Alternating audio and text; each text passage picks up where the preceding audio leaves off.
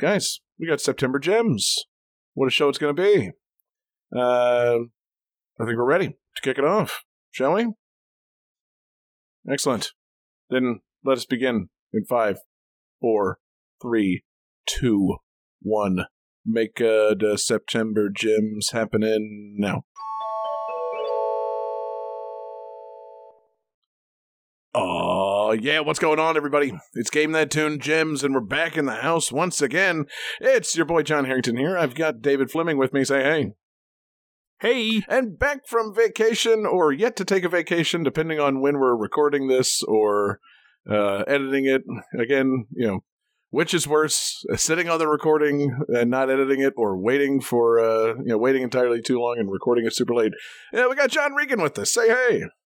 Hey, I'm either about to be insulted by a bunch of English people, or I've just been insulted by a bunch of English people. I'm back and feeling very self-conscious from my savaging by the English. Good to have you back, Johnny. Or good to send you off, Johnny.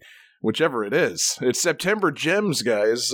Game That Tune Gems, where we play games and their music from 30, 20, and 10 years ago. So we've got September's 1993, 2003, and 2013. Fantastic, years, months, all of them. It's going to be a good show. And, man, there's nothing more that needs to be said to get the introduction done.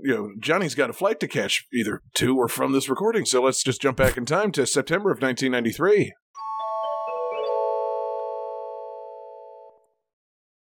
All right, so, September 93, big-time segment, big-time releases, entirely too many releases, actually. Last month, I tried to make a point to go out of my way to acknowledge the games that weren't going to be featured on the show. So I want to do that once again up front. I want to do a little rundown, make sure I didn't forget anybody's favorite game here. So before we get into the games that we actually featured, let's do the honorable mentions. David, Battleship on the NES, did you play it? God, no. You know why? Because it's a battleship game on the NES. Why on earth would you buy that board game for the NES? It barely needs to barely needs to be a board game. Was there at least a 2-player mode? Yes. Was it specifically single-player battleship? Well, actually, that's a good question. I assume it has to be 2-player, but it doesn't. It would be like, all right, yeah, now 1 player, don't look. It just doesn't seem like it would work. So, moving on to something maybe more in your wheelhouse. Bram Stoker's Dracula, the movie tie-in game for the NES. The Keanu Reeves Dracula. The movie is great. The NES game I haven't played, but I'm confident in saying it's not good. Yeah. Okay, Johnny, Genesis time. Chuck Rock 2, Son of Chuck. No, I have no idea what that is. Fine. Terminator 2, the arcade game for the Game Gear. I also have no idea what that is. What's a Terminator? Oh, no. Bombs Over Baghdad for the Sega Genesis. B.O.B. That's not real. No, it's B.O.B. It's like a robot. Like a robot platforming game starring a robot that looks like a bug of some kind. Oh, okay. No, I have not played that, but I have played the Outcast game on Genesis. One I did do. It was way ahead of the game. That Southern playlist of Cadillac music on Genesis. It was good. Not many people remember that one. An arcade game that, honestly, I didn't anticipate Johnny being here for this recording, but it also never came out in America. Sega Sonic the Hedgehog. God, I want to play it so bad. Yeah. It doesn't even look good, but I really want to play it. Exactly, just for posterity's sake, right? Yeah. And David, a Super Scope game, Yoshi's Safari on the SNES. That game, from what I can tell, wasn't bad. It was just weird. It's a Mario first-person shooter. I was going to say, the best Mario first-person shooter. Simultaneously, the worst Mario first-person shooter. But yeah, so those are the games that didn't make the cut. So that means the stuff that made the cut must be solid gold. Must be all gems, baby. And so we're starting off with one that I'm confident all of us have played. And actually, suddenly I say that, and now I realize, I don't know, maybe Johnny fucking missed out on this. A Genesis game from the company called Treasure. It's time, guys, to do a little running and gunning with Gunstar Heroes. Oh, God. Holy shit. I played that game for like 5 minutes. I die, I definitely ran it once and just constantly died. It is hard. Yes, but fun. That's so good. Mm-hmm. In 1992, I wasn't ready for it. I might be ready for it now. Right. But I definitely was not ready in the 90s. Yeah. So, David, I take it you and I both experienced this the same way on the Wii Virtual Console, mainly. Yes. Yeah. This game's the shit, man. Well, actually, I think I might have first played this game through Gunstar Heroes Advance. Gunstar Superheroes. On the Game Boy Advance. Yeah. But regardless, this game is fucking amazing. Yeah. It's a lot. It's kind of fun. It's a really good run and gun shooting game. Getting big time weapons. Can you combine the little weapon orbs, or do you have to collect the same one in order to like charge up that one weapon? I can't quite remember. I feel like you can combine them because I definitely remember you getting like a laser power up, but if you get something else, you can get like a homing laser power up. Yeah. But yeah. God, there's so much I want to say about this game, and also I don't know where to begin. Yeah. Like, the game's just incredible. I literally, when I played the game, didn't know where to begin. They like let you select a level, and I don't know what any of this shit means. So it's always just like, I don't know what you're supposed to do here, but I'm just going to jump in and blast some shit, and then it turns out it's like, hey, I started off with the one where like you fight 6 bosses in a row. It's like, oh shit, what am I doing? Now, was it 6 bosses in a row, or was it just that one boss that has 7 different forms? I think that's what it was. Yeah, the 7 Force or whatever. It's a baffling ordeal of a boss. But yeah, really fun game. Great with 2 players. I do like. I didn't play, I guess, a lot of run and gun games in like between this and like say back in like Contra days, Contra 3, Alien Wars. I feel like this one, it added in the like a melee attack, which really helped me out. Because like you're getting overwhelmed by guys, you're shooting in 8 directions, and sometimes you just got to run up on a dude and throw him and kill him. And I feel like that was one of the first times that I remember enjoying that and using that a lot in a game. Just a really cool game. A lot of fun. Soundtrack, pretty good. It's got a Kazuo Hanzawa soundtrack. I'm sure that's not how you say his name. I don't know why I struggled with that one, but I'm pretty sure that's the same guy that does like the Simpsons arcade game and other later treasure games. Sometimes a very good composer, sometimes a very off-putting sound that this man comes up with. So let's hear it. 2 fantastic songs from Gunstar Heroes and composer Kazuo Hanzawa. We've got Military on Max Power, and we've got the theme of 7 Force. I'm pretty sure, again, that's the boss that has 7 forms that you really shouldn't start the game off with, which, I wish I could go back in time and tell myself that. So.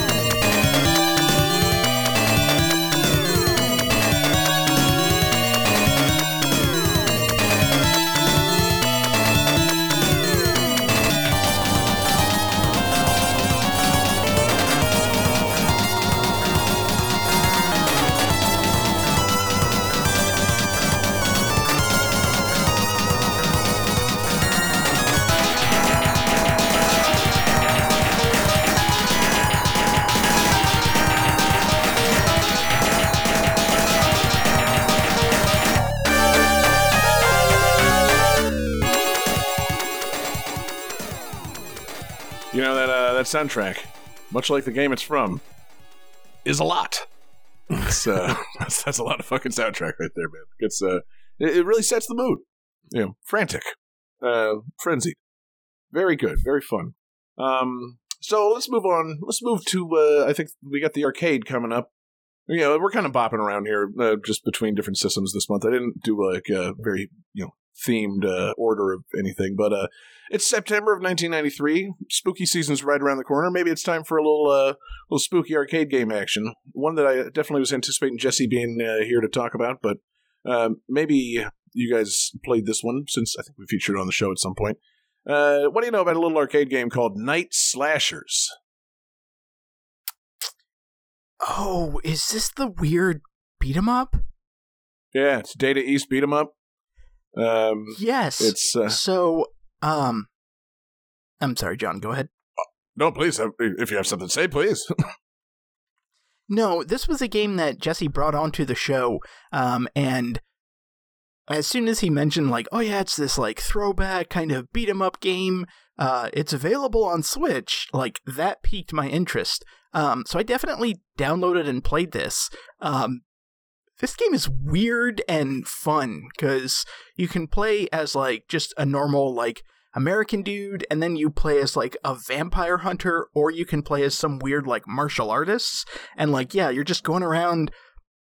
It's basically like Final Fight with vampires. Like, it's actually pretty fucking cool. I'm cool with that. I like you say normal American dude, even though I'm pretty sure that he's got, like, cybernetic arms, and he is listed as a psychic cyborg in the game. So, as every normal American citizen your bar for normal American is set at the exact right level.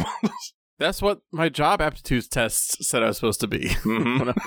I just mean he's like the Cody, the Axel, like, he's just kind of the baseline character. He just happens to punch vampires with robot arms. Right. I like that the developers of this game are like, I mean, we need, like, just a blonde American guy, but, like, does he really just need to have, like, a white t-shirt and a pair of jeans? No, we should kind of just zhuzh him up a little bit, give him some robot arms and psychic power or something. Like, can't just be a guy. Like, can't just be just some monster hunter on his day off. He needs to have cybernetic arms. Come on, attitude. Martial arts, fucking, mystic arts, anything, fucking, I don't know. So yeah, it's a vampire beat 'em up, huh? That's pretty fucking cool. Well, I mean, I say vampire beat 'em up because that's the thing I remember, because one of the bosses is, for legal purposes, not, but it's fucking Dracula. Yes. But you also fight, like, a mummy, a mad scientist, like a Frankenstein monster, like... Wait a this second. Game is very up my alley. In 1993, was Dracula still under copyright? Were there legal issues with including Dracula in anything? That Bram Stoker estate, they were coming for you. I mean, I'm sure at that point Dracula was in the public domain because Marvel was publishing Tomb of Dracula since the 70s, right. But the point is, yeah, you're just fucking up a bunch of classic monsters as a dude with robot arms. Yeah, it's good. It's the things that we want to do in video games. Smart move. Take Final Fight, which is already cool, where you're just playing as big strongos and walking around beating dudes up, and make all the dudes that you're beating up vampires and monsters. Yes, that's even cooler. Good call. And it's got pretty good tunes. Pretty fun little soundtrack. So let's hear two songs from Night Slashers and composer Tomoyoshi Sato. We've got some fantastic, maybe even, I would say, double entendre titles here. We've got Beat of Darkness, something I'm, that's how I like it. And then we've got I Will Crush, Words to Live By.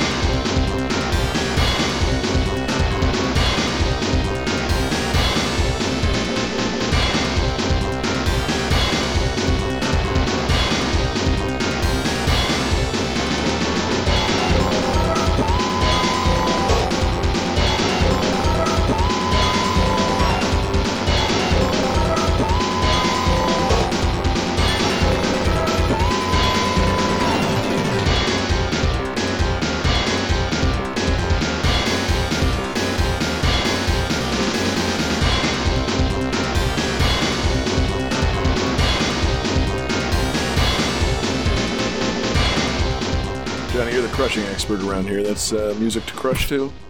Yeah, I will crush is something I say to myself every time, like right before I go out to a club, I look at myself in the mirror and say, I will crush. Yeah, you do a little of that daily affirmation. Yeah. I'm good enough. I'm smart enough. I will crush. Daily crush formation. Yeah. Oh, that's the way to be. I was thinking more along the lines of Cool Runnings, like, I am strong, I have power, I will crush. Also good. Man, that's also celebrating the 30th birthday. We should have Cool Runnings on the show. We can probably get one of the cast members, maybe just Leon. But yeah, so moving from one spooky arcade game to a spooky game, but not in the arcades. A little home console game. I believe it's out on SNES and Genesis, which means, of course, I got the SNES version for the show. But a fantastic game also that I think we've all played. Probably, I'm wondering how far any of us have gotten in this game. Zombies Ate My Neighbors, guys. It's 30 years old. Oh, wow. Yeah. Oh, wow. It's, I'll go ahead and put it out there. Better than Night Slashers. But nothing against Night Slashers. It's just that I really love Zombies Ate My Neighbors. It's a bold take. Yeah, I know, right? As far as spooky games released in September of 1993 go, give me Zombies Ate My Neighbors. I played the hell out of this. What a fun little game. Even back before I appreciated the all the like referential horror, it was just a fun game. Like all the level titles have like little references to old movies and things. Everything's got that 3D horror movie kind of pastiche going on. But more importantly for me at the time, just fun. 2-player game that you get to run around and kill monsters in, and rescue people and have frustrating co-op with your older brother. It's a hell of a time. See, this is one of those things where you're like, oh, I wonder how far you guys got in the game. And I honestly couldn't tell you because I feel like every level looked exactly the same. So I could have lost it at level 3. I could have lost it at level 15. Like, I really don't know. Right. Johnny, do you remember how many levels are in this game? I have no idea. I'm going to guess 4. Oh, man. Yes, there's at least that. That's a good Price is Right thing. David, do you have a ballpark on how many stages you think there are in Zombies Ate My Neighbors? I'm going to say 20 in total. Ooh, man, no. I definitely got past level 20 at some point, but I never sniffed the end of this game. There are 48 levels in this game. Ooh. Yeah. Hell of a game. So basically, I win the Showcase Showdown. You do. Yeah. But you didn't get within enough to get both showcases, unfortunately, David. Damn it. So what's... You're only getting the weekend trip to Buffalo, David. I'm sorry. Yeah, you get an old living room set. God damn it. Johnny gets the fucking chest freezer or whatever, and the poorly built catamaran. But yeah, what do you guys? Do you got a favorite level or memory of Zombies Ate My Neighbors? I feel like my mind goes straight to the giant baby. That was a really funny level. You stole mine. Okay, shit. Or the level where it's like the chainsaw guys. You're in a hedge maze, but there's like Leatherface guys that can just saw through the hedge maze and attack you. Those are like my 2 big memories of this game. I remember there being like trampoline girls. Yes. And people barbecuing or something. Yeah, those were some of the neighbors. The neighbors, delightfully oblivious to the fact that there's a zombie attack going on. Just like a cheerleader jumping on a trampoline and the guy's cooking out. The saving of the neighbors was always kind of funny because it's like, ostensibly you want to save the neighbors, but you also want to kill as many things as you can because you're playing it as I was as a young person. But there's also like a competition to try and get points. It was an interesting little game they had. You're competing against whoever you're playing co-op with to see who can get the most points. But also you don't really care about rescuing all the neighbors because you just want to use all the wacky weapons. You want to kill zombies with like 6 packs of soda and fucking holy water squirt guns. I was going to say that's... 2 memories I have of this game are 1, the giant mutant babies, and 2, collecting soda cans because soda was somehow a grenade. Mm-hmm. Yeah. I don't understand how that works. I'm sure there was something. But it's a thing. I'm sure there was something in the manual where it said they accidentally shipped like holy water soda, and that's why it worked. But yeah, for some reason you shake up a 6-pack and it's a grenade. Just a fun game. All around very silly. And yeah, fun soundtrack from composer Joe McDermott. We got 2 songs from Zombies Ate My Neighbors. We've got Zombie Panic, and we've got the boss battle. So let's none of us panic while we listen to Zombie Panic.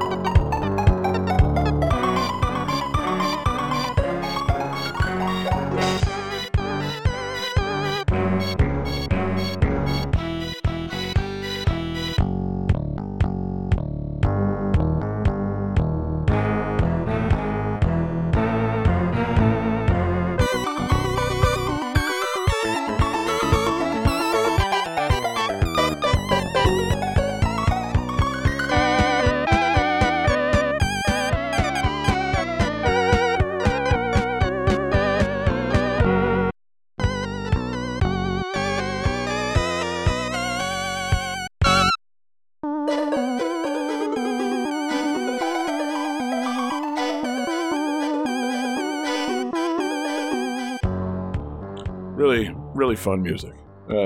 Really captures the vibe. Playful, with a little bit of spook. Just good music to kill a giant baby to. I guess you didn't kill it. You stopped it from being giant. You saved it. So let's not go down that road. So the original director's cut of Honey, I Blew Up the Baby. Exactly. Kill that fucking baby now. It's going to destroy Las Vegas. Kill it.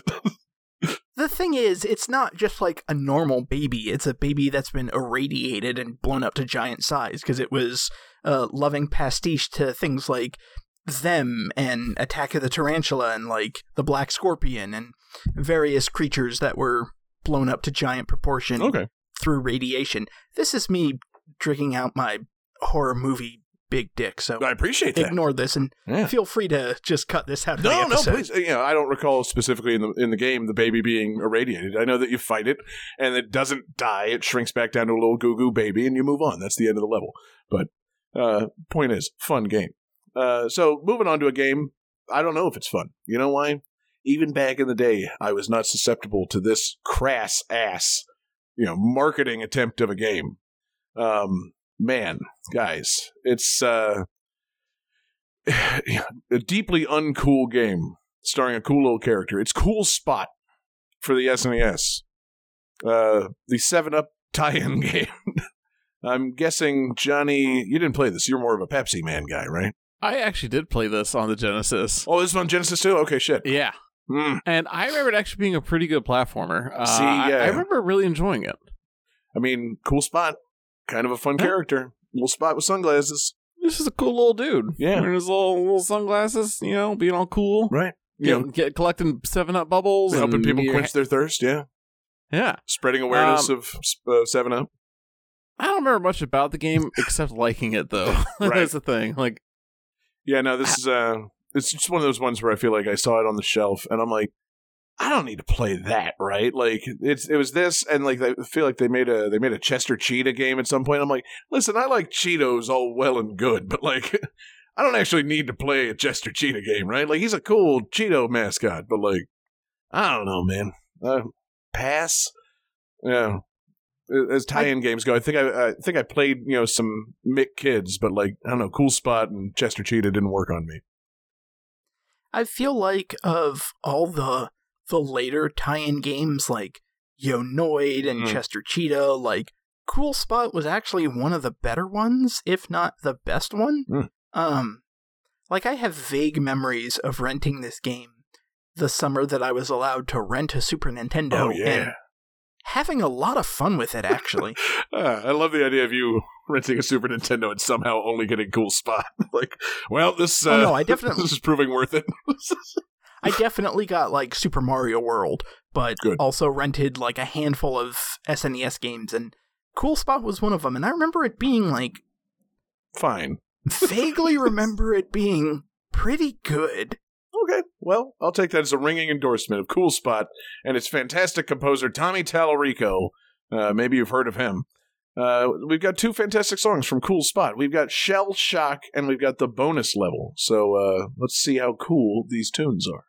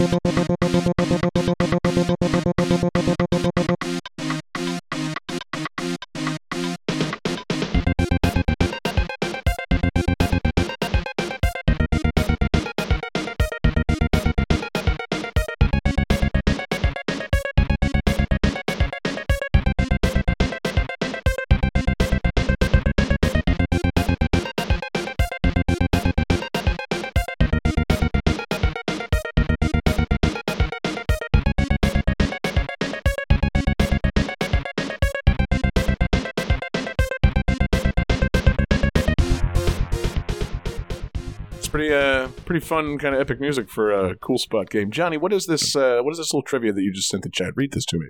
Well, basically, in the European version of this, they removed all 7-Up references from the game. Why would they do that?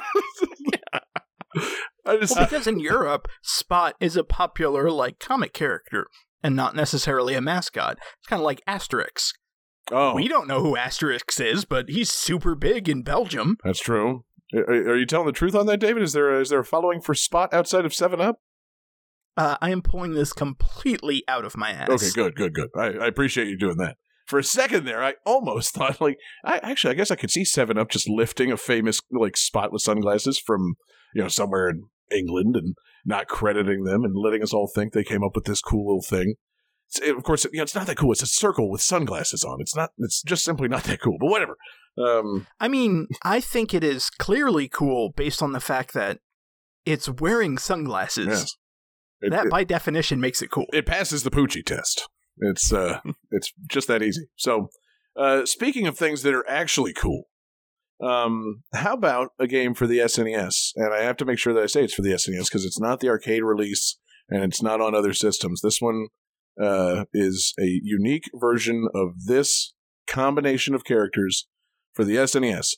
Two fantastic flavors coming together to fight each other. Alien versus Predator on the SNES. David, did you happen to rent this the month or whatever that you rented an SNES? Sadly, no. Dang. Johnny, have you seen more than one Alien movie by now? I was going to ask if you've seen Predator, but we watched that together for a commentary a couple of years ago, so I know you've seen that at least. Yes, I've seen Alien, the first one, and that's it. Damn. And yet there's it's good I feel that like you've there's seen Alien. That's a classic. It is. There's more to see, though. I feel like there's 5 games all named Alien versus Predator, and they're all completely different games. And I can't keep track of which one is which. Yeah, that's kind of true. I was, as I was looking through the list of games for the month, I'm like, oh, is that the Alien versus Predator arcade game? No, it's the SNES one. I think I played that one. And then I was looking on the wiki page for it. And it's systems, SNES. And then it says this is not to be confused with any other Alien versus Predator game. I'm like, oh, Jesus. Why couldn't they just do one and port it? I guess they just kept on handing it off to different people. And I think also this is a kind of concept that got revisited frequently. Everybody wanted to try their hand at an Alien and a Predator. So, let's see that, Oh, no, I don't want to read through this list of Alien and Predator games. They're not, I thought it was just going to be the ones featuring both. This is a chronological list of separate games, but this is the first time that Alien and Predator are in the same game, so that's an important milestone in not only gaming, but in pop culture, because, God, what an idea.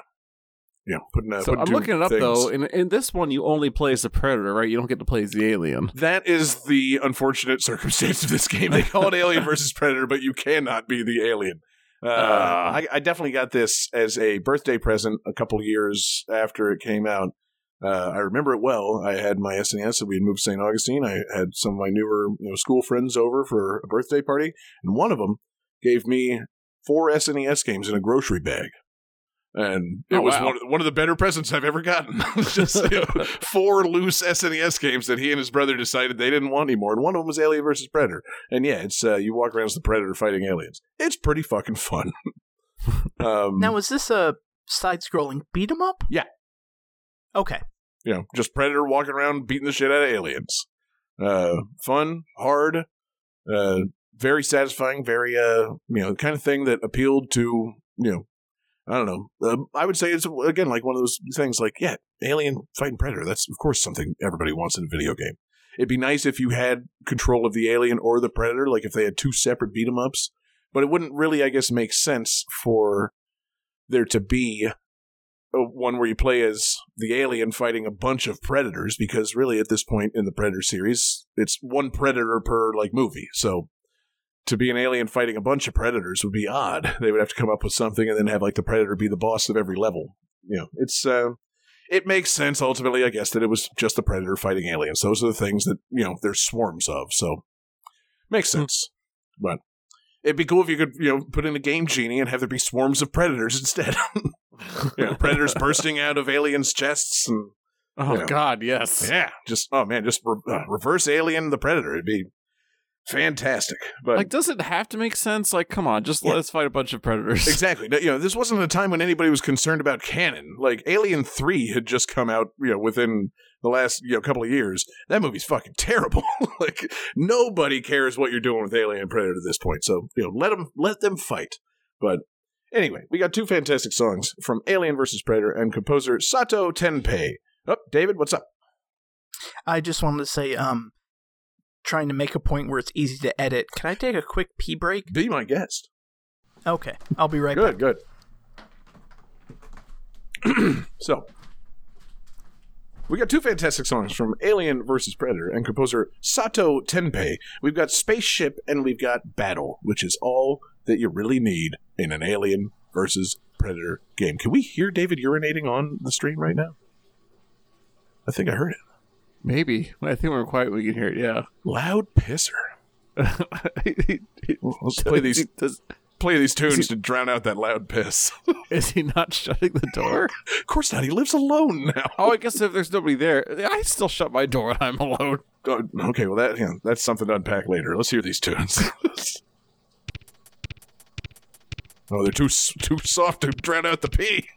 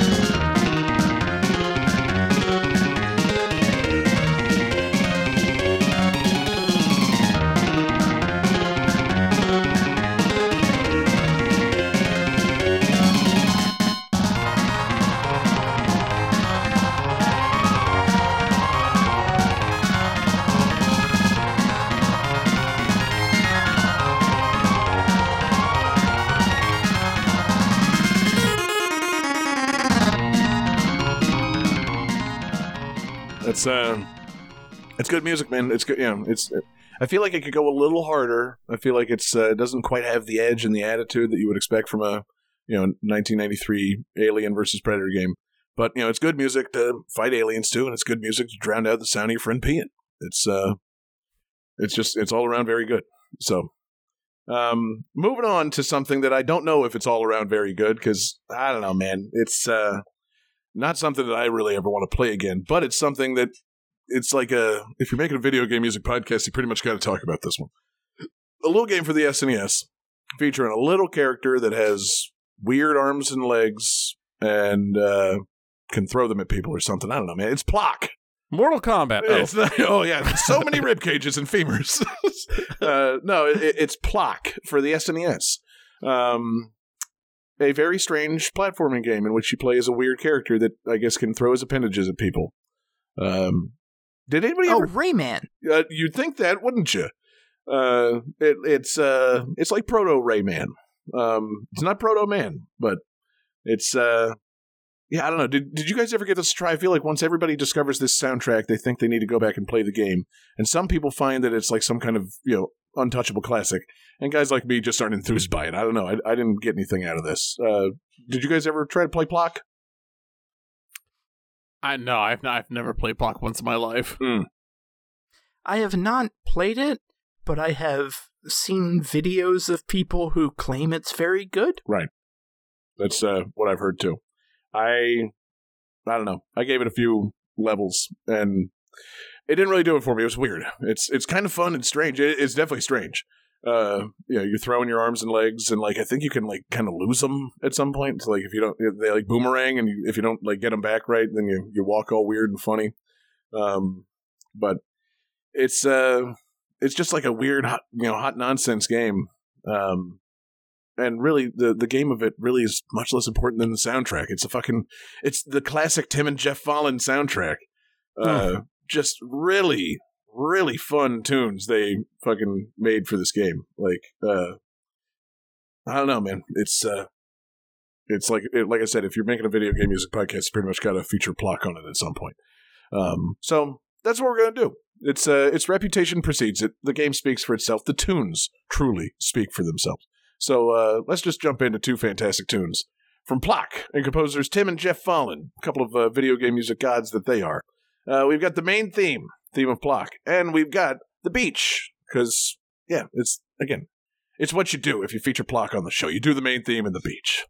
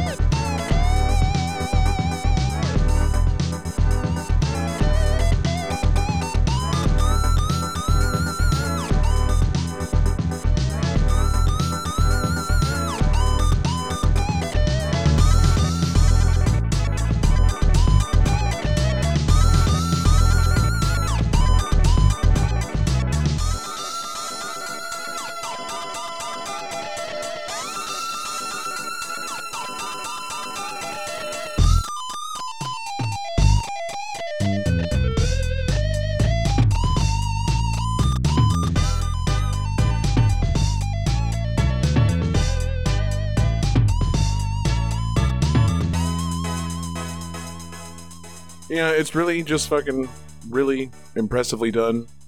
Like SNES tunes with some crazy progression. Tim Fallon really just took things in an interesting direction. I love it when we get to see interviews and stuff with him and pick that guy's brain a little bit, because he basically said, like, I don't know, man, like I'm kind of a composer, but really I just want to like program my favorite kind of music into this stuff. I like the technical side and figuring out how to make these things, make the music the way I want. So, cool guy. Cool guy that makes cool music. Maybe we'll hear from him again sometime soon. But let's do the final stretch of this 1993 segment, guys. It's a big month for fighting games. And man, oh man, are there some fighting games coming out in the month of September of 1993. We're going to head up towards the big one by starting with a couple of others. It's an interesting month for fighting games. I always try to bring this series on when we do Game That Tune Gems, and I find that we never have a whole lot to say about it. So, Fatal Fury Special is in the arcade, and I'm thinking Johnny still doesn't really know what Fatal Fury is. I really don't. Is that the game where you're taking photos of ghosts? No. Is that what Fatal Fury is? No. You're thinking of Spirit Camera. Yeah. No, that's Oh, this is gonna bug me. Is David getting stumped?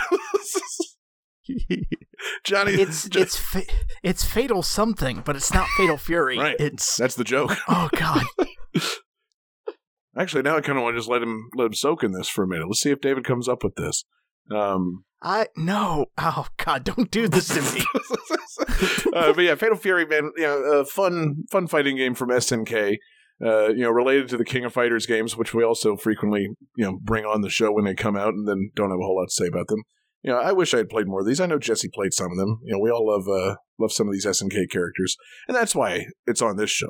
So we're not going to beat around the bush. We got Fatal Fury Special, and we got 2 dope fucking songs that are like untouchable GTT radio classics. So while David's still, fucking torturing himself, let's hear from the SNK sound team, Soy Sauce for Geese, Geese Howard's theme, and the Duck Dub Dub, Et Tu Duck, theme of Duck King.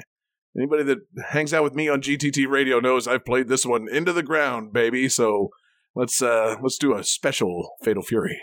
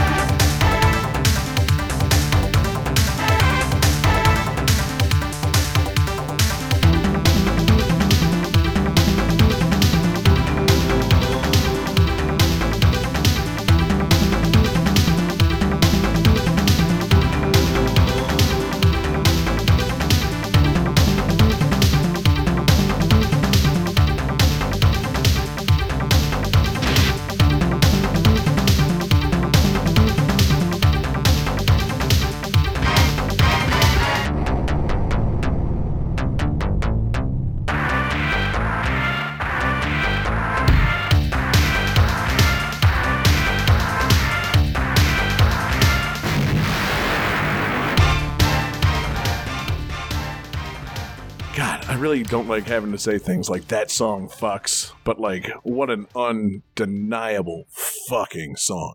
Okay, so David, did you figure it out?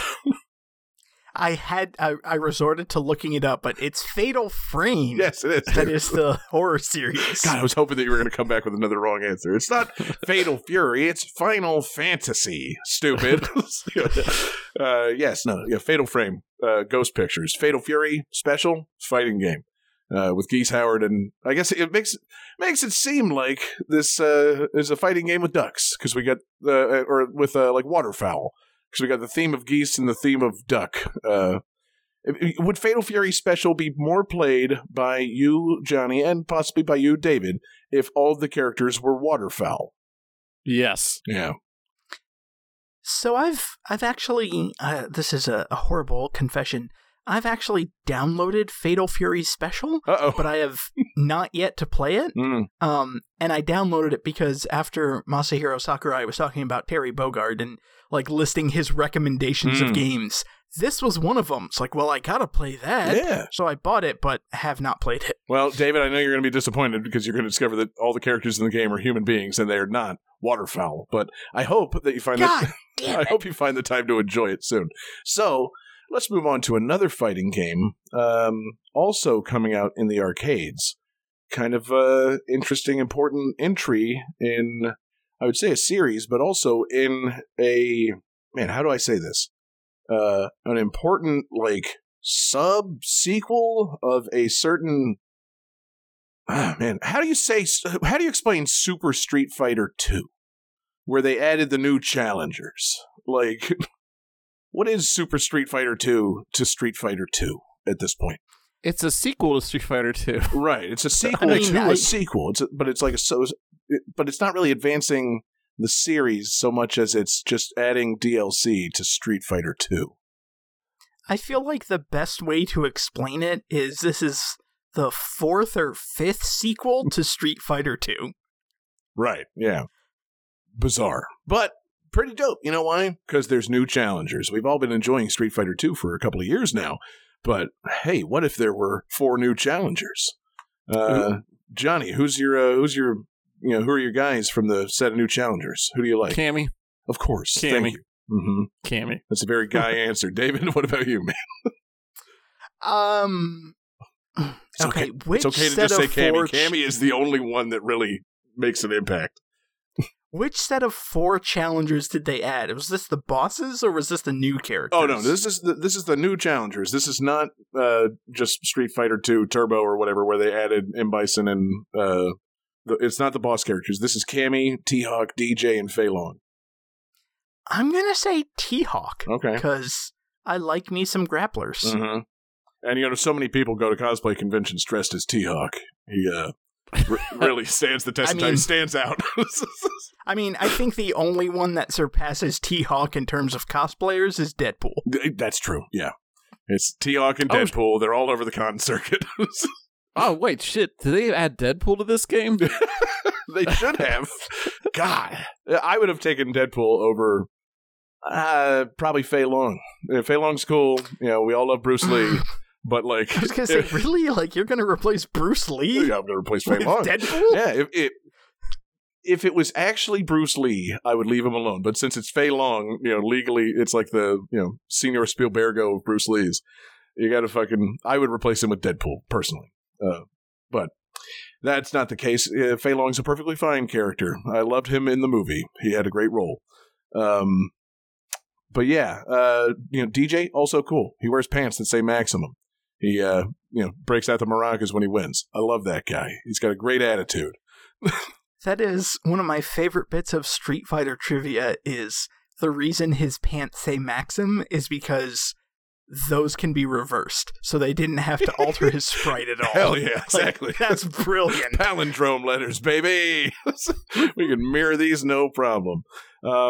Yeah, man. Fun game. And, it's also is it the first appearance of another fighter? Who am I thinking of? Little guy. Fei Long. That, no, he shows up as a special boss That's in Turbo. Super Street Fighter 2 Turbo. He's not in this yet. That's Super Street Fighter 2 Turbo, the other sequel to this. God, so many Street Fighter 2s. It's sequels all the way down. Akuma? It's nuts. Yeah, so this is not Akuma's first game. That'll be coming in a future edition of Jim. So anyway, we got 2 fantastic songs from Super Street Fighter 2, the new challengers. We've got composers Shun Nishigaki and Isao Abe, and we've got, of course, Kami's stage and DJ's stage. So let us shake our maracas and shake our, whatever Kami shakes.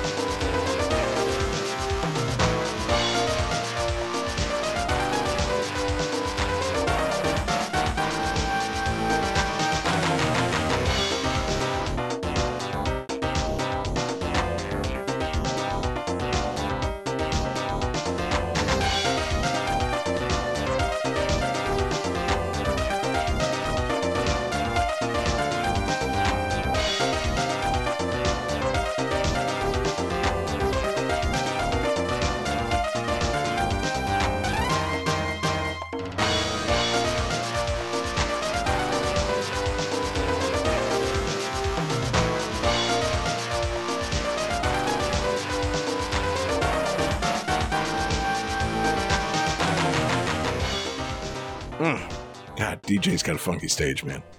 I want to just see somebody play that whole theme on an electric piano, man. It just puts me in the mood to get funky.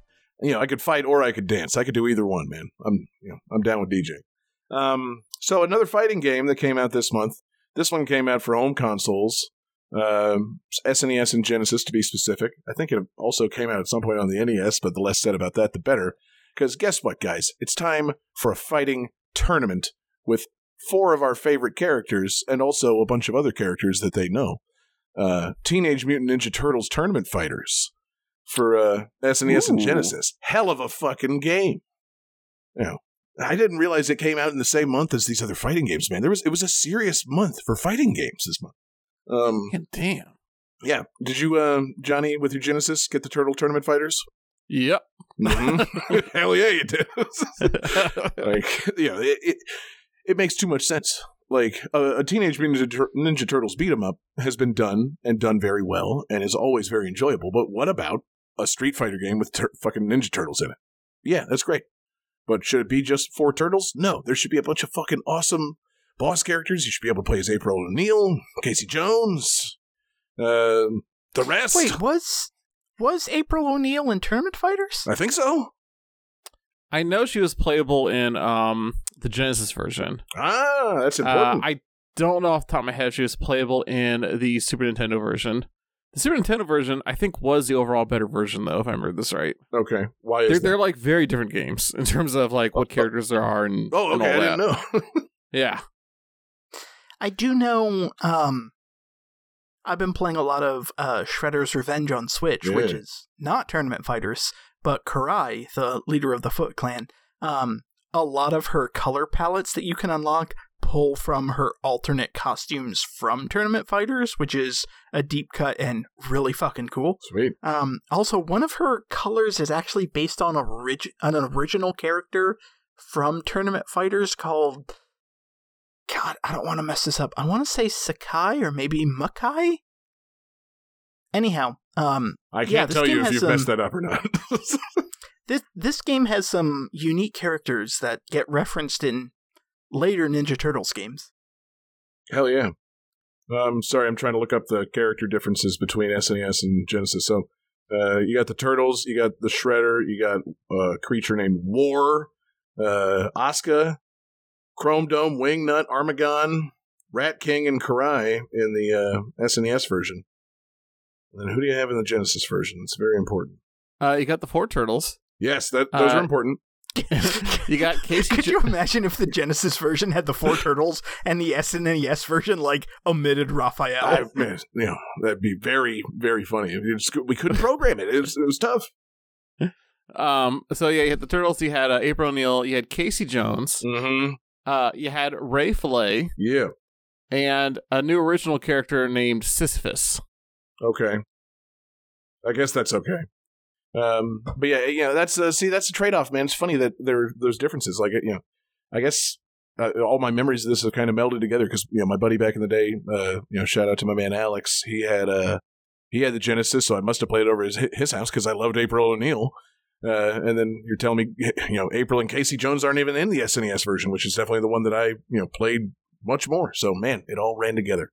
But what a fun game, man! Just good.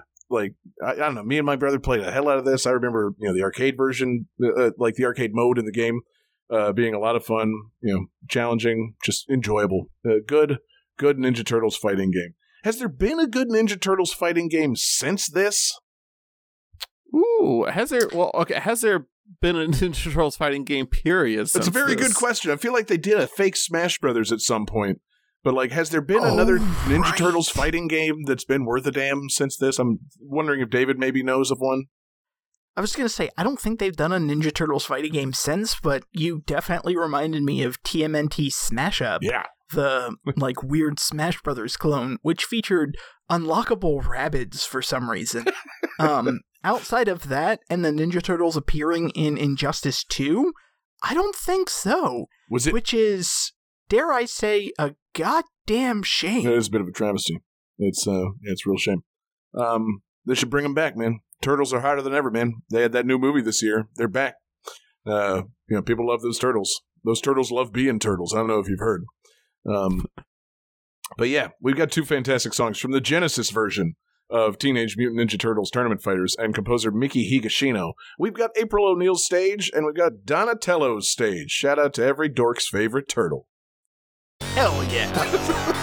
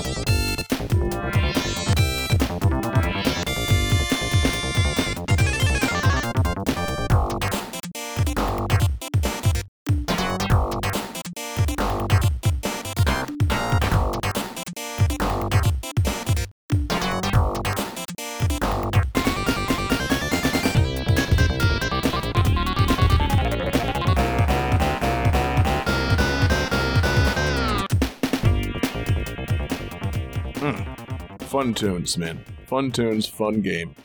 Yeah, I'm sorry, David. I didn't mean to call you out on being a dork, but we all know the dork ass has picked Donatello. It's alliterative, David. It's just how it goes. So, the final fighting game that came out in September of 93, somewhat of a big deal. This was a big-time marketing push. This is not the first time this game came out. It came out in arcades the year before this, but I think we all remember where we were September 13th, 1993. It was a Monday, Johnny. It was a Monday known as Mortal Monday. For you, it was the most important day of your life, but for me, it was Monday. Yeah, it's just a Monday, baby. It's a Mortal Monday. Mortal Kombat came out on 4 different systems 30 years ago. It came out on the SNES, the Genesis, and yes, also the Game Gear and the Game Boy. Very important for them to market those. It's really important that people know these things came out on those handhelds, because God help you if your mother accidentally got you those versions. Pretty big deal, these games coming home. It was always fun to go play in the arcade, but kind of a big fucking deal to have Mortal Kombat at home. Even the upsetting edited SNES version, it took my mom having to do consumer research to find out that oh no, there's no blood in the game. Fine, I will buy it for the boys. It was. Yeah, you're just punching the sweat out of people, dude. Yeah, I beat the sweat off of Shang Tsung. Put that guy. I gave him the workout of his life. And then, this, again, shout out to my buddy Alex who had the Genesis, and we had Mortal Kombat at his house with the blood code. That's the shit right there, man, because, God, man, it was, the SNES version plays just fine, but, man, it's fucking lame. Without the blood, it's just not right. And it's also not right if you fucking do, a Game Genie code to turn the sweat to blood. It doesn't look right. It's just not the same at all. So, yeah, Johnny, how permissive were your parents with this? Did they allow you to have Mortal Kombat in the house? I think they did, yeah. Hell yeah. Because, this, I'm pretty sure this predates the game rating systems, although back then I think Mortal Kombat was making, the news. It's kind of created the game rating system. That was kind of the whole idea, yeah. You got any favorite fatalities from the original Mortal Kombat? Did you play the SNES version where there were some of the worst fatalities? Ooh, I'm surprised they even had fatalities in the Super NES version. They did. They're pretty dumb.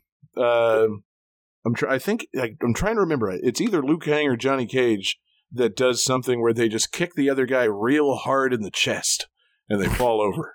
I think it might have been Johnny Cage, because I think Liu Kang does a spinning cartwheel kick. He does an aerial cartwheel and kicks the shit out of you, and they call it a fatality. It's what the fuck was that?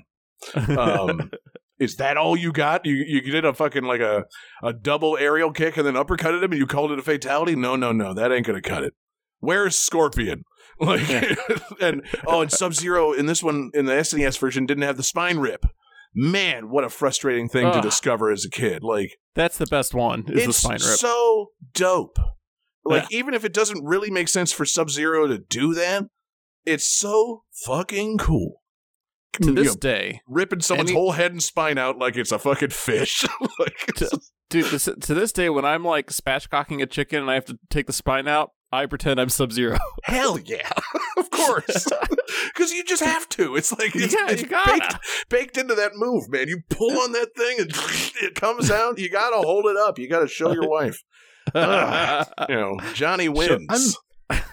I'm just sitting here, it's this game has some of the worst fatalities ever. John, let me introduce you to a game called Mortal Kombat versus DC Comics. Yeah, it's, so maybe not worst ever, but worst at the time. Because, bloodless edited fatalities on the SNES version. They weren't cutting it, baby. But anyway, we got Mortal Kombat on 4 different systems, so we've got an extra bonus beat for this game. We've got 4 different versions of some Mortal Kombat music. That's right. We've got background music from Mortal Kombat Game Gear. We've got Fight Theme 2 from Mortal Kombat Game Boy. And then we've got The Pit from Mortal Kombat on the SNES. And then The Good Pit from Mortal Kombat on the Genesis. Because, No offense to the SNES version, it's got fine music, but it doesn't have the pit theme from the Genesis version. So let's hear 4 different versions of some Mortal Kombat fight music to take us home for this 1993 segment, and we'll see you guys in 2003.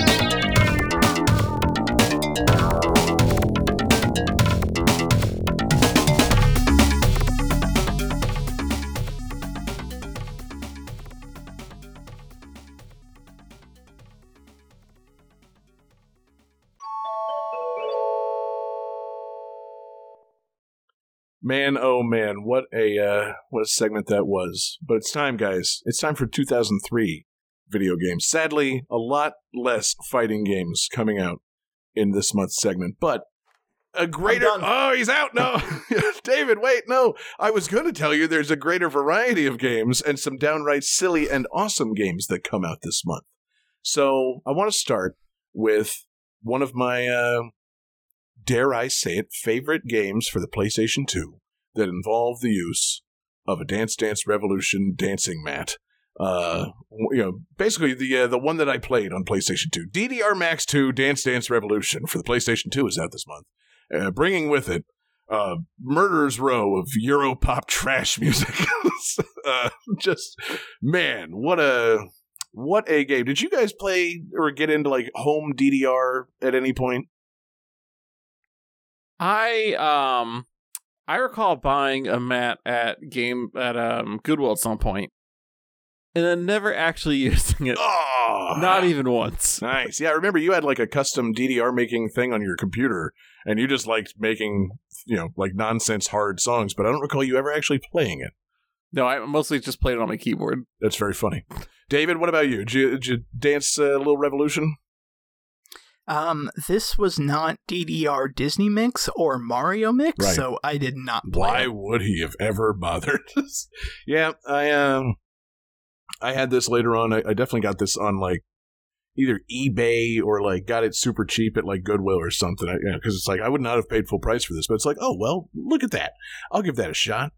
I've seen people play this, and I'm gaining weight. Why not treat it like exercise? This DDR Max. And, I didn't play it, obviously, when it came out, but I played it a couple years thereafter. And I was living in Gainesville at the time with my buddies, and we also, had a female roommate at the time, and she came out of her room and saw me playing this and laughed me into never playing it again. I was, she's like, you gotta be fucking kidding. Is this what we're doing? I'm like, damn, I've been shamed. I'm folding up my DDR mat and retiring forever. It was just that easy to get to young me back in the day.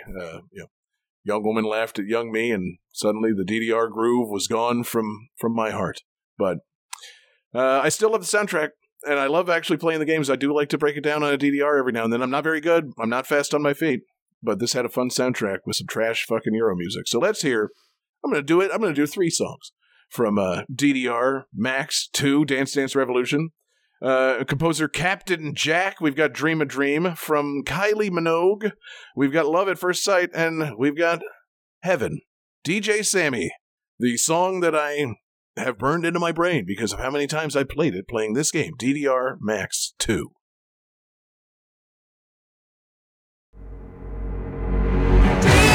Dream lover, take me in your dream. Take me anywhere you please. Boy, you're making me scream. Dreamer, dream lover, life is just a dream. If you wanna set me free, boy, you're making me scream. Ooh la da dee, la da da. You gotta dream a little dream.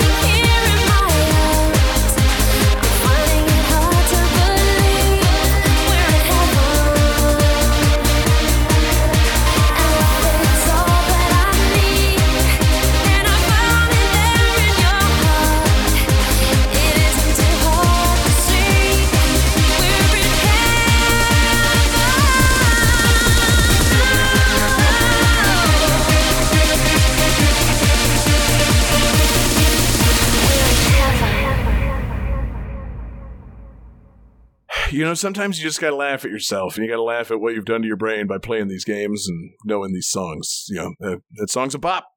But there's, I don't know. It's one of those things where you're listening to that music and laughing like, what the fuck is this? I'm listening to that music unironically. This is a fucking jam. Well, that's the thing. It went from like playing DDR Max 2 and being like, God, what am I doing playing this? And then, over the course of many years after that, being like, wait a minute. No, yeah. Heaven by DJ Sammy fucking ruled. I should add that to a few playlists. That can make the rotation. Yeah, it started ironic and worked its way into non-ironic. That's the beauty of so much video game music.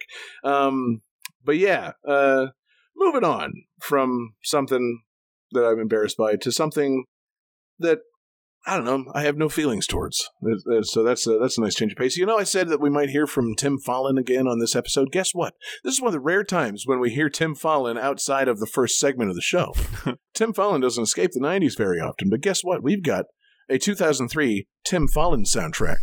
And man, oh man, is it for a classic game. More classic, I would argue, than Plok. I say with a wink. Is this Silver Surfer on GameCube? It is. Thank God we finally got there. The playable version of Silver Surfer. No, David, it's stupider than that.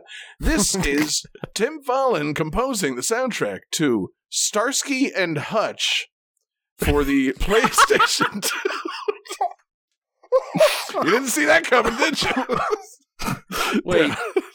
Is this the video game version of the show or that movie with with Owen Wilson and Ben Stiller? Yeah, it's not that. It's the show. Oh wow! This predates the movie and is not connected to it. This is a tie-in to the Starsky and Hutch television show. Wow! This is not the movie. Wow! Yeah. Don't ask me why it exists. I don't know. It's baffling, to be honest. I don't know. It's I guess they were trying to figure out, we need like another Grand Theft Auto type of thing, like a game where you drive around and, do things in a city. So yeah, why not Starsky and Hutch? Why not one where you're not criminals, but you're cops and you're driving around in that iconic Starsky and Hutch car that we all know and love. You and I, we on the show don't know and love it because we weren't born when this show was on television, but someone out there knows and loves Starsky and Hutch, and they were really trying to get them to play this PlayStation 2 game. It's baffling, truly baffling that this is a thing. And again, that it's not tied into that movie. I thought for sure this was a movie thing. No. I definitely saw that movie too, and I remember there being a tie-in game. So it's like, oh, Starsky and Hutch, absolutely. Based on the TV show. Yeah. What? Mm-hmm. Yeah. Owen Wilson, Vince Vaughn, Ben Stiller, nowhere to be found in this game. So I'm reading the description of this game though, and this does sound fucking awesome. Go for it. It's a vehicular combat game. There's a multiplayer mode where one player drives and another player shoots enemies and obstacles from the car. Yeah, that's good. And you can play it with steering wheels and light guns. So whoa. What steering wheel and light guns? It's a vehicular combat game, so it's Twisted Metal with Starsky and Hutch? Yes. Twisted Hutch. Dope. Yeah, no, that's that. Man, they should have, maybe instead of making this, they should have just added Starsky and Hutch to a new Twisted Metal game. Like, what if it's just like, if they were a cameo, like, unlockable? You got Sweet Tooth and you got, fucking Axel and you got Starsky and Hutch and they're fucking, it doesn't even have guns or anything. It's just, one of them hanging out the window shooting. But sold. Yeah, no, but instead they made this. And for some reason, Tim Follin is the composer on this game. And the music is just 70s cop show funk.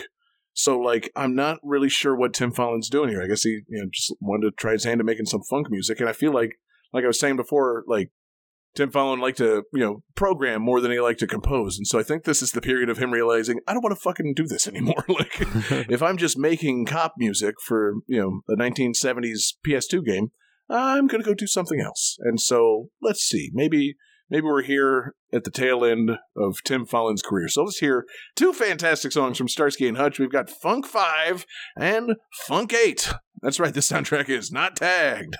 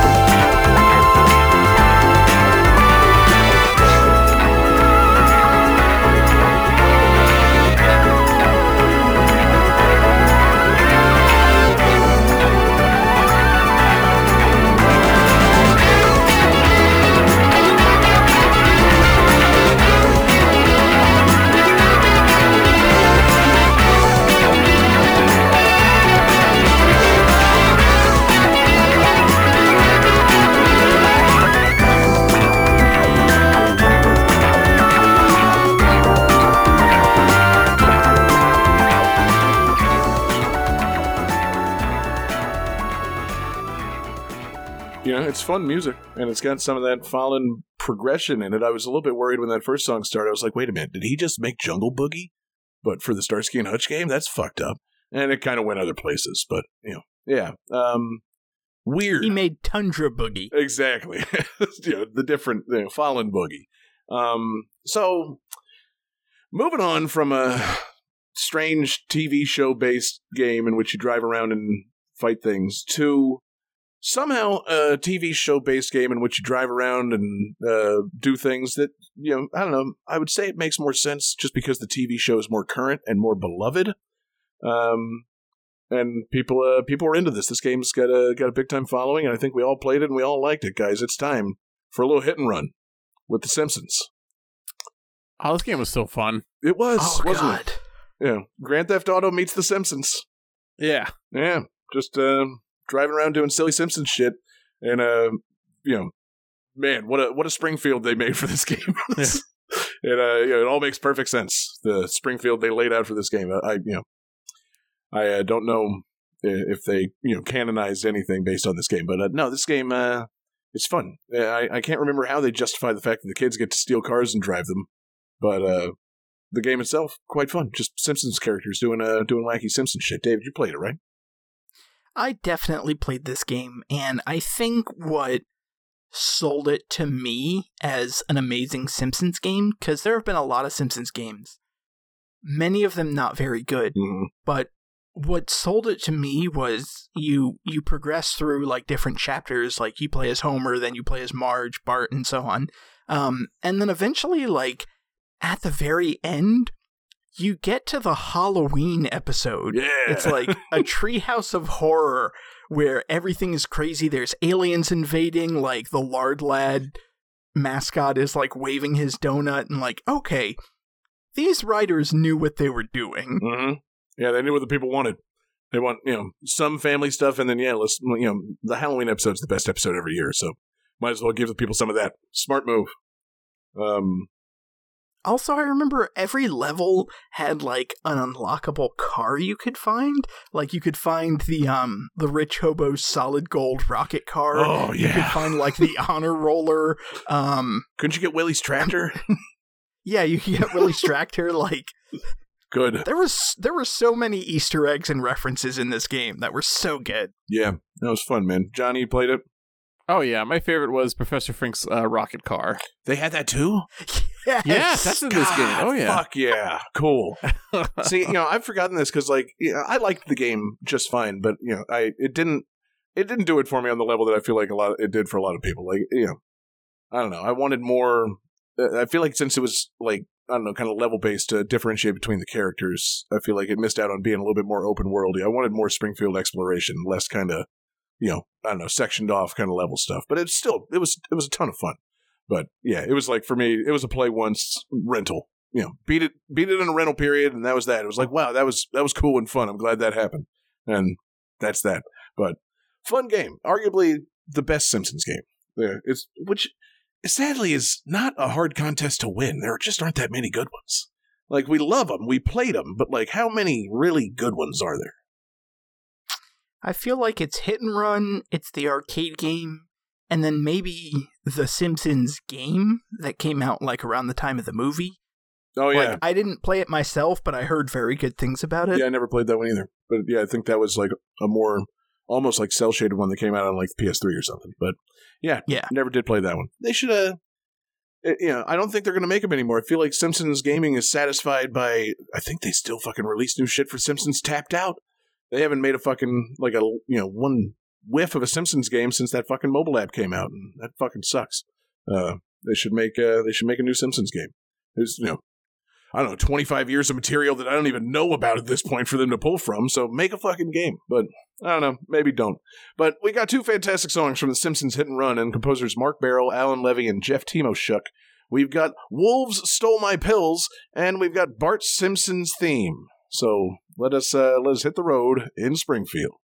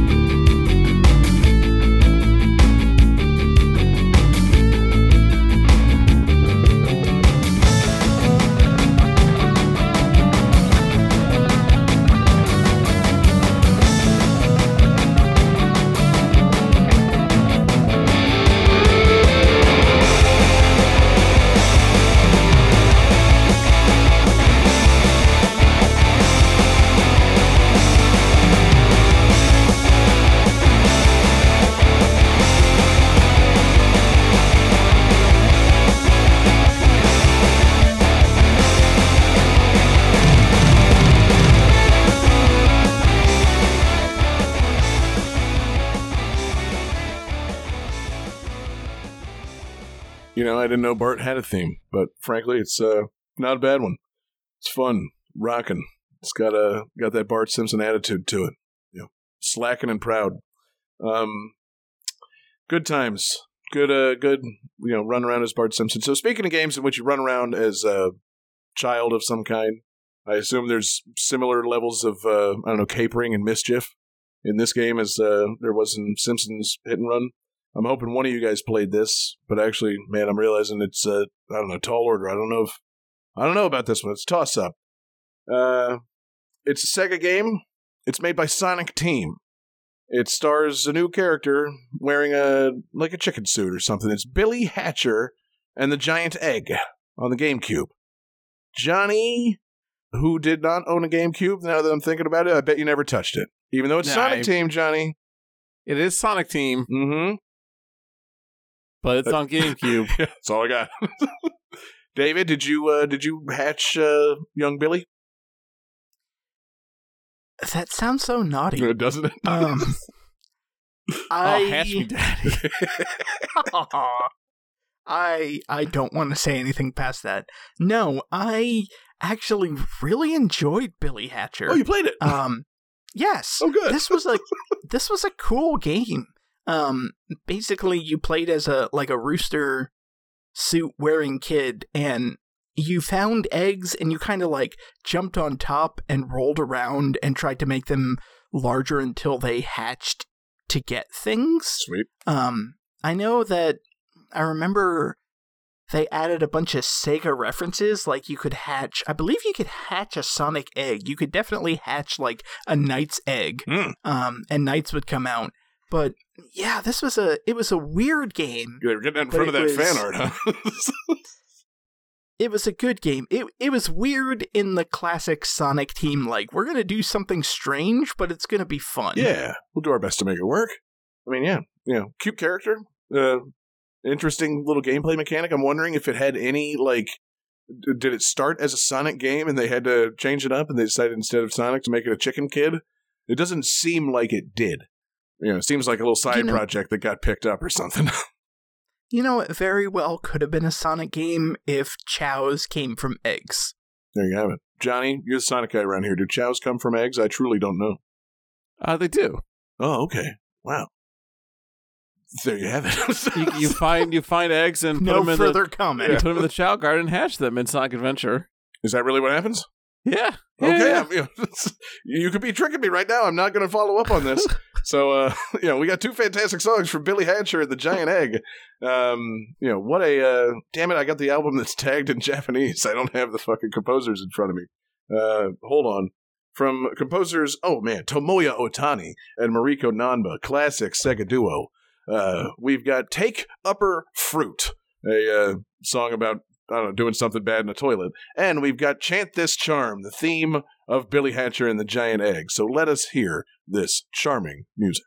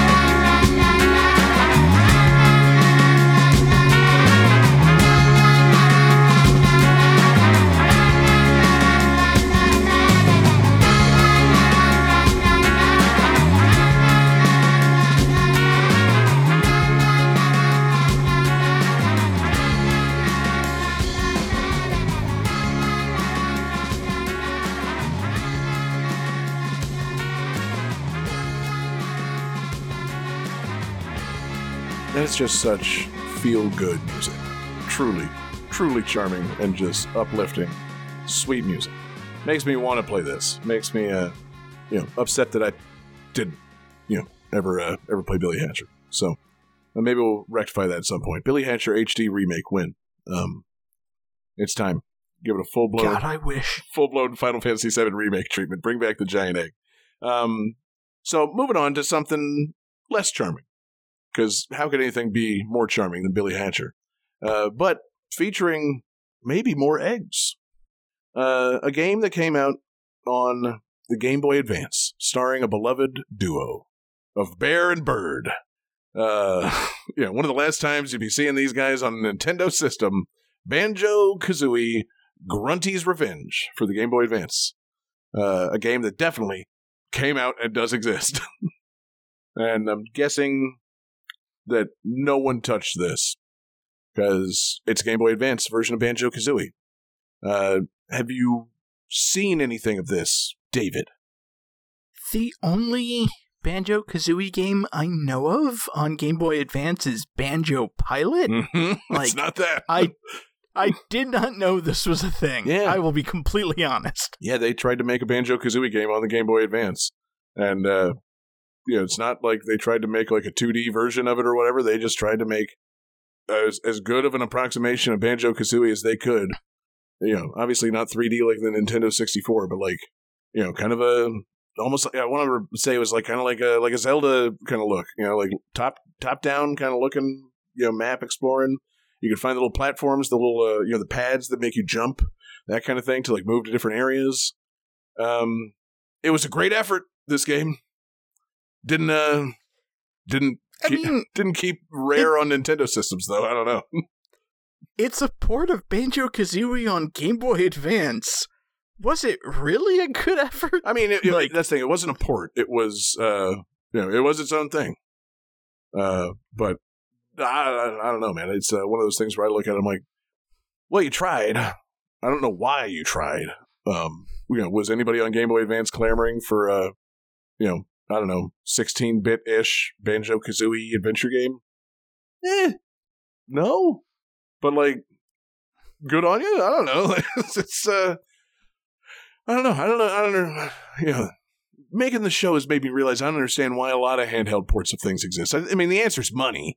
But, like, people's names and things are attached to these things. These people have no shame. Does Rare have no shame? I would say they don't. They made a game where they definitely do not. They made a game where you're a squirrel fighting a giant pile of shit. What am I saying? So I got 2 songs from Banjo-Kazooie, Grunty's Revenge on the Game Boy Advance. They sound a lot like songs from the Nintendo 64 version, but redone slightly and also made worse because they're on Game Boy Advance. We've got Breagull Beach, and we've got Grunty's Quiz from composer Jamie Hughes. So, this game truly will be Grunty's Revenge on me for picking these songs for the show.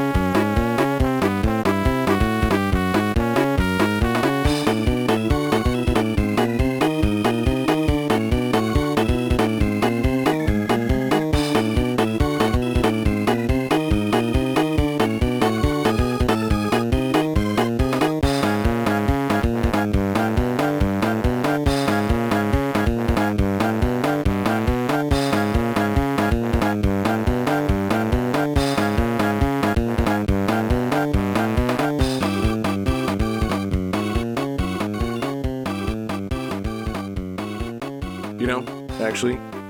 Perfectly fine versions. They made they didn't do annoying things with the Game Boy Advance sound. I'm impressed. So we've reached the end of this segment, and sadly, man, I'm disappointed that Jesse's not here. His computer crapped out on him, and he's not here for this one. And it's one that I think that only he can talk about. Because, David, you're a Game Boy Advance guy, but you're not a strategy RPG kind of guy, right? No, God, no. And Johnny, you're Johnny, so it's just... I don't even need to bother asking what you know about Final Fantasy Tactics Advance, the Game Boy Final Fantasy Tactics game. Like, there's no way you know anything about it. Yeah, I know it's Final Fantasy Tactics. I know it's on the Game Boy Advance. Right. Go on. It was probably made by Square Enix. Oh, yeah, you're right on. It was probably composed by Nobuo Uematsu. Oh, Johnny, you're way off base there. Wild that you would take that kind of swing, man. It's a Hitoshi Sakamoto joint, but there's still some Uematsu music in the game, but mostly Sakamoto, and a couple other composers. They got Ayako Sasu and Kaori Okoshi on this one, and everybody involved contributes some pretty good tunes. I haven't played it myself because I'm not much of a tactics guy. And like I said, I was really counting on Jesse to be here. But I know this game is really well liked. Because Final Fantasy Tactics actually translates well onto a thing like the Game Boy Advance, like tactical RPGs on Game Boy Advance. Perfectly fine. David, you never went near it? No. Damn. I tried my hand at Fire Emblem and Advance Wars and swore off tactical RPGs after that. Did you ever consider that maybe you need to play one like not made by Nintendo? Maybe you needed a little Final Fantasy in your life. No, I never considered that. That thought had crossed my mind, but then I thought, no, I'm just going to write off this whole genre. Yep. I mean, fair to be honest. Sometimes you might just realize something's not for you. I would like to have played this at some point, but I just wasn't a Game Boy Advance guy. I like the idea of Final Fantasy games. I like the other Final Fantasy games that are coming around this time. I was big into 10. Obviously 11 and 12 weren't there yet, but like PlayStation 2 era Final Fantasy is kind of my jam. But no, I missed Tactics Advance. So let us pay honor to Jesse and his broken computer with 3 fantastic songs to close out this segment from, again, composers Ayako Sasu, Kaori Okoshi, and Hitoshi Sakamoto. Final Fantasy Tactics Advance. We've got Amber Valley, Undefeated Heart, and Unavoidable Destiny, theme of Jesse's computer breaking right before this recording of Game That Tune Gems. And we will see you in 2013.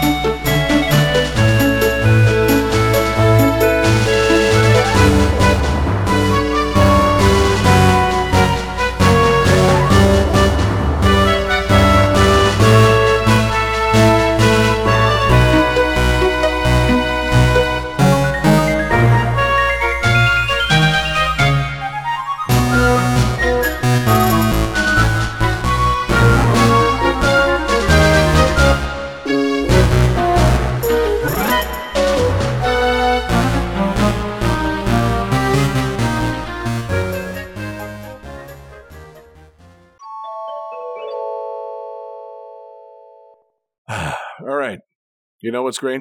This final segment, short. Not a whole lot of games that came out in this segment. So we're going to run through these because, man, oh man, we're running long. Johnny, I want to know, did you play Diablo 3? Nope. Oh, no! Why not? It was just the immediacy of, nope. Damn. That got me. I can't believe it. You didn't go near it, huh? No, I just never played it. In fairness, this was not the initial release of this. This was the console release. Diablo 3 came out in 2012 on PC, but this is the PlayStation 3 and Xbox 360 release, which of course does not make you have played it anymore. But yeah, you. I just figured I don't know how long it had been since Diablo 2 at this point, and you didn't desire Diablo 3. It had been like a decade, I think. I want to say Diablo 2 came out 2000 or 2001, 2002, somewhere in that era. 2000 with 3 zeros, yeah. Yeah. And yeah, I don't know. I just, I think at this time I was really into Linux and indie gaming and shit like that. So I was like, I don't need this. You weren't into online only, Blizzard games? No. Oh, yeah. Damn. I don't think I need to ask if David played it. No. Oh, God, no. Yeah, no. Did you ever play any Diablos? No. Good. This was, Diablo 3, not Diablo 3. Diablo 2 was a hang out and watch somebody else play it and kind of be like, oh, yeah, that's cool. I don't want to play that myself, though. Diablo 3, damn, Johnny, I'm shocked. Shocked that you didn't go near this, but oh well, that plays very well into us burning through this segment. So we got 2 fantastic songs from Diablo 3 and composer Russell Brower. We've got The Fields of Misery and The Highlands. Sounds like we got some good tunes coming here.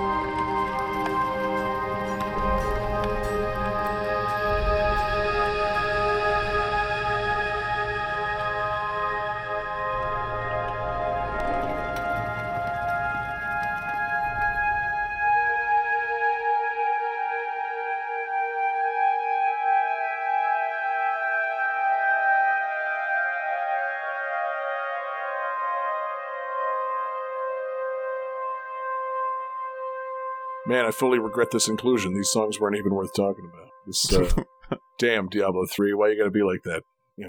Really, working your way in on a short segment and then making me thinking about cutting you from the whole show.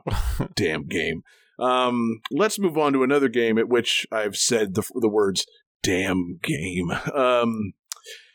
Man, David, it's 10 years now. Do you still have strong opinions on Rayman Legends for systems of that year? PlayStation 3, 360, and more importantly, Wii U? This is side-scrolling, right? Uh-huh. Okay, I have strong opinions on this game if this is the game that I think it is, because there were 2 Rayman Legends games. Not sure about that. Right? There's Rayman Origins, and then this one's Rayman Legends. Okay, I am kind of confusing those 2 games, but regardless, I feel like they maybe probably played the same, and if that's the case, yeah, this game was pretty fun. Yeah. It was a co-op platformer, but with less opportunities to fuck over the other players, like the new Super Mario Brothers games. Right. The game, if I recall correctly, again, I'm not sure which one was which, they had like rhythm levels where you were going through the level to like Black Betty and weird songs like that. Mm-hmm. Yeah, these games are actually really fun. Yeah, no, they're just overflowing with charm. Great looking graphics. The platforming's fun. I'm still to this day a little bit mad at Ubisoft for this game. They basically kneecapped the Wii U. Not that this was going to sell a whole lot of systems, but like when the Wii U was coming out, they announced this as a Wii U exclusive, and then when the Wii U kind of immediately flopped, they were like, actually, it's not a Wii U exclusive. We're going to make this for other systems too. Even though everything they had shown of this was like the kind of shit that could only be done on the Wii U, like you're doing platforming and someone is using the gamepad to like cut ropes and do things for you. It was like a nice looking, obviously made for Wii U game that they were then like, oh, hold on, we need to bump development back by about 7 months. And it's not only on Wii U. And it's, me as a Wii U guy sitting there like, what the fuck? I wanted it, man. Like, release it now and then release a new version in 7 months. Like, give me mine. I got this stupid system. Like, you're not going to give me the game right now? Yeah, I remember this because this was also when Ubisoft, like, some executive had some interview where they're like, yeah, we've got 2 or 3 completed Wii U games. We're just not going to release them because that system's not doing well. Yeah. Like, what the fuck? It really, really made me feel some negative feelings towards Ubisoft. And I don't get caught up these days in, like, fandom type shit, but it is like, damn, that's fucked. Like, why, knowing the business that was behind this, it's like, fuck you guys. Like, damn. You know what's not going to make you money? Not releasing a game. Yeah, exactly. You know what couldn't hurt? Releasing your fully finished game for the Wii U and then several months down the road releasing it for other systems. I don't know. I'm just spitballing here. But anyway, a perfectly fine game. And you know what? Fun fact. The last game in the Rayman series hasn't been one since. So, rest in peace. Are we counting the Mario and Rabbids games? We're not, because Rayman's not in those. He is part of the DLC for the second one. Okay. Well, apparently. That really kneecaps my whole rest in peace, Rayman, we miss you every day that I was about to say. But still, this is the last Rayman game. There have been Rabbids games, and there has been Rayman as DLC in Mario and Rabbids. But Rayman as a series, gone. Dead. Rest in peace. I would like it to come back, maybe, because, again, I find this game very charming. Beautiful art, great platforming, cool musical levels, bad business by Ubisoft. Fuck you guys. Do whatever you want with your series. We've got 2 fantastic songs from Rayman Legends and composer Christoph Harrell. We've got The Adventure Begins, and we've got 20,000 Lums Under the Sea.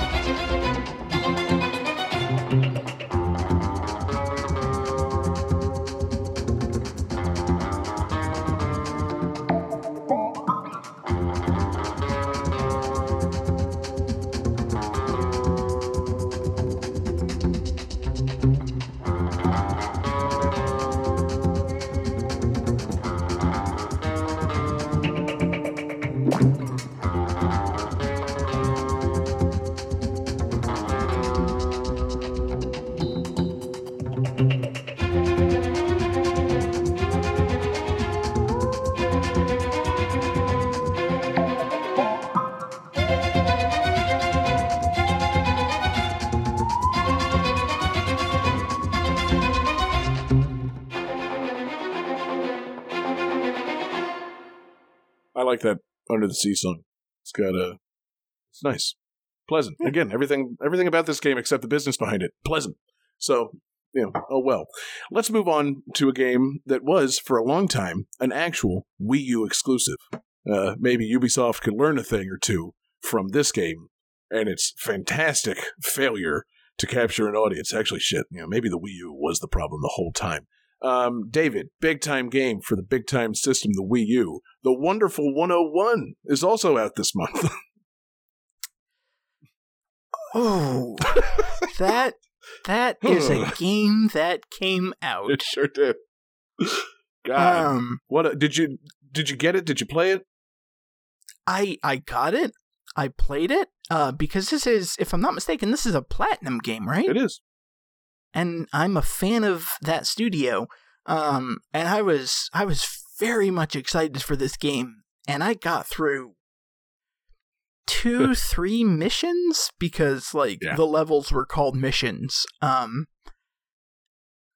this game did not do it for me. Nope. And I was very sad about that because it's a Platinum game. It's over the top super heroics. This seemed right up my alley, and it just wasn't. Yeah, I was going to say, there's this thing that makes a game fun. It's called gameplay. And this did not have fun gameplay. It's very creative and clever and fun, controlling a bunch of superheroes like they're Pikmin and combining them into giant shapes to fight giant monsters and bad guys. Very fun, very cool.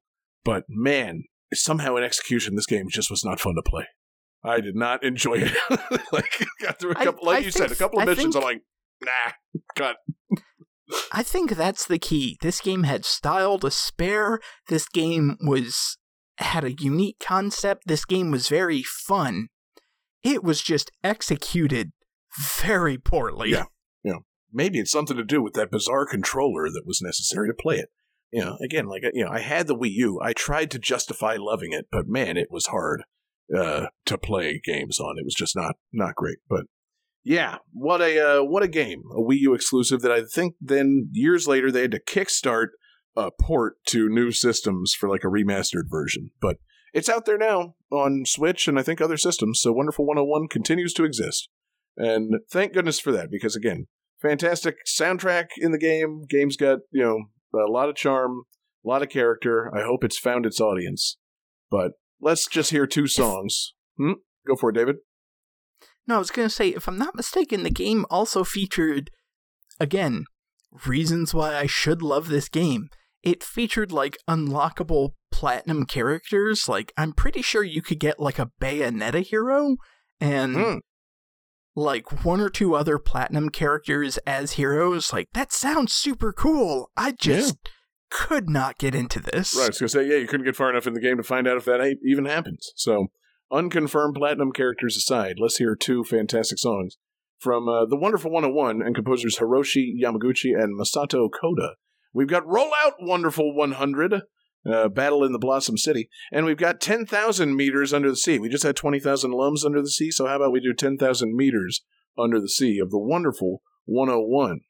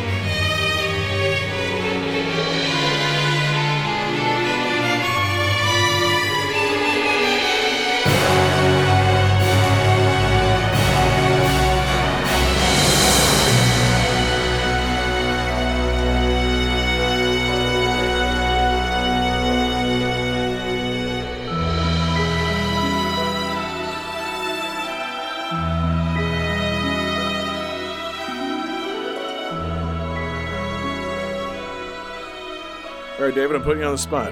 Which Undersea song did you like more, Rayman's or Wonderful 101's?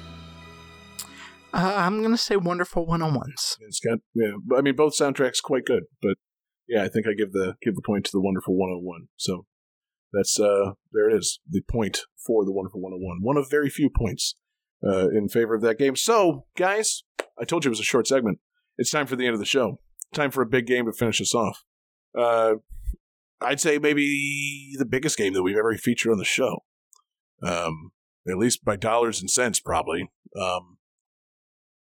Man, can you believe it's been 10 years and they're still making people play Grand Theft Auto 5? It's it's a game that continues to be played to this day. The online just won't stop. And, game came out 10 years ago. It's been on every system besides the Nintendo ones. It's been on PlayStation 3, 4, and 5. They just keep making Grand Theft Auto 5. Going to go to Johnny on this one. Johnny, did you ever jump into the new Los Santos? No, at no point. No, and I think I actually have it, my Steam library or whatever. Yeah, but everybody does. I had some problem with I don't know. There's some kind of Rockstar Club thing I was supposed to install or join or something. I was like, I'm not fucking with this. Yeah, I understand. Yeah, they wanted me to download an app at one point to get notifications. I'm like, no, I'm not doing that. That's dumb. I'm just gonna play the game. David, you still not much of a Grand Theft Auto guy, are you? You say that. I do. I was huge into Grand Theft Auto on the PS2 era, and then not at all beyond that. Right. So, to answer your question, no. Yeah. Man, yeah, it's honestly, single player is still very worth playing. Very fun game. The online stuff, take it or leave it. Online is just a mess of, it's Grand Theft Auto Online. People fucking, killing each other and flying around in fucking, fighter jets and gambling with real world money at this point. It's become its own fucking thing. It's made the company billions. It's why they don't make other games anymore. But single player Grand Theft Auto 5, still pretty fun. The world they created, very fun to explore. The stories are fine. You get to play as the three different guys. You got Michael, the retired criminal, and you got Franklin, the young, thug guy looking to make some money, make a name for himself. And then, of course, you got the embodiment of the Grand Theft Auto series, Trevor Phillips. Just what a fun character. It's always funny playing these games as either the silent protagonist from Grand Theft Auto 3, where you're just why is this guy going around just beating everybody with baseball bats and not actually talking to anybody? Or it's the character where it's he's gotten pulled into some mob shit and he's got to fight his way out. Trevor Phillips is just a deranged drug addict, ex-military guy who his character is he can just go off on, for any reason and also get involved in crazy high stakes crime shit. Yeah, good. That's exactly who you should be playing Grand Theft Auto as. He has weird military flashbacks, and that's what causes you to go into rampages during the game. The best thing in the whole game, there's, I need to go back and play it. There was a rampage where you're just killing nothing but hipsters. You run into a guy at a coffee shop and bump into him, and it just sets Trevor off, and then just nothing but guys in beanies start rolling up on fixed gear bikes, and you just have to kill every one of them. That is the most 2013 thing ever. It's very 2013, and it was very amusing. But yeah, there is, I guess, a questionable, even at the time, questionable torture scene in this game, also involving Trevor. They really took it to the extreme in this game. It's a wild fucking game, but pretty fun. I hope they make another one that's just an offline single player game at some point. I don't want to play Grand Theft Auto Online anymore, but I do like Grand Theft Auto games. I would like to play another one of these at some point. So maybe one day, maybe on the PlayStation 6 or 7. I mean, I know that Grand Theft Auto 6 technically exists. They leaked a bunch of it, but who knows what that means when it's actually coming. So. Let's finish off with a big-time bonus block of Grand Theft Auto 5 tunes. Just a dynamite soundtrack that I'm just going to feature stuff from the couple of stations I listen to the most because it's just too much of a soundtrack. There's the rap stations, the rock stations, all the usual stuff. They got something like 20 fucking radio stations in this game. But I really enjoyed Radio Mirror Park, which is the weird indie station, and also Fly Low FM, which is the kind of electronic kind of, house music station. You got some Aphex Twin and shit on that station. Really cool stations to drive around, and really just good music that I still listen to it, man. I'll bump this in the car anytime, man. It's on playlists that I still listen to. Just like people still play this game, I still listen to some of these tunes. So, guys, Johnny, David, thanks for being here. It's been a great episode of Game That Tune Gems, and we're going to send everybody home. Thank everybody for listening to Game That Tune Gems. Support us on Patreon. We appreciate you guys being there. Let us know if there's anything we overlooked. Keep supporting us on Patreon, because I think Jesse needs a new computer. So that's going to do it for the show.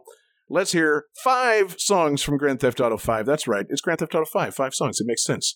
We've got Welcome to Los Santos, the theme of Grand Theft Auto 5. We've got Change of Coast by Neon Indian. We've got Stonecutters by Flying Lotus, Nowhere to Go by Night Jewel, and High Pressure Dave, nothing to do with David Fleming, by Health.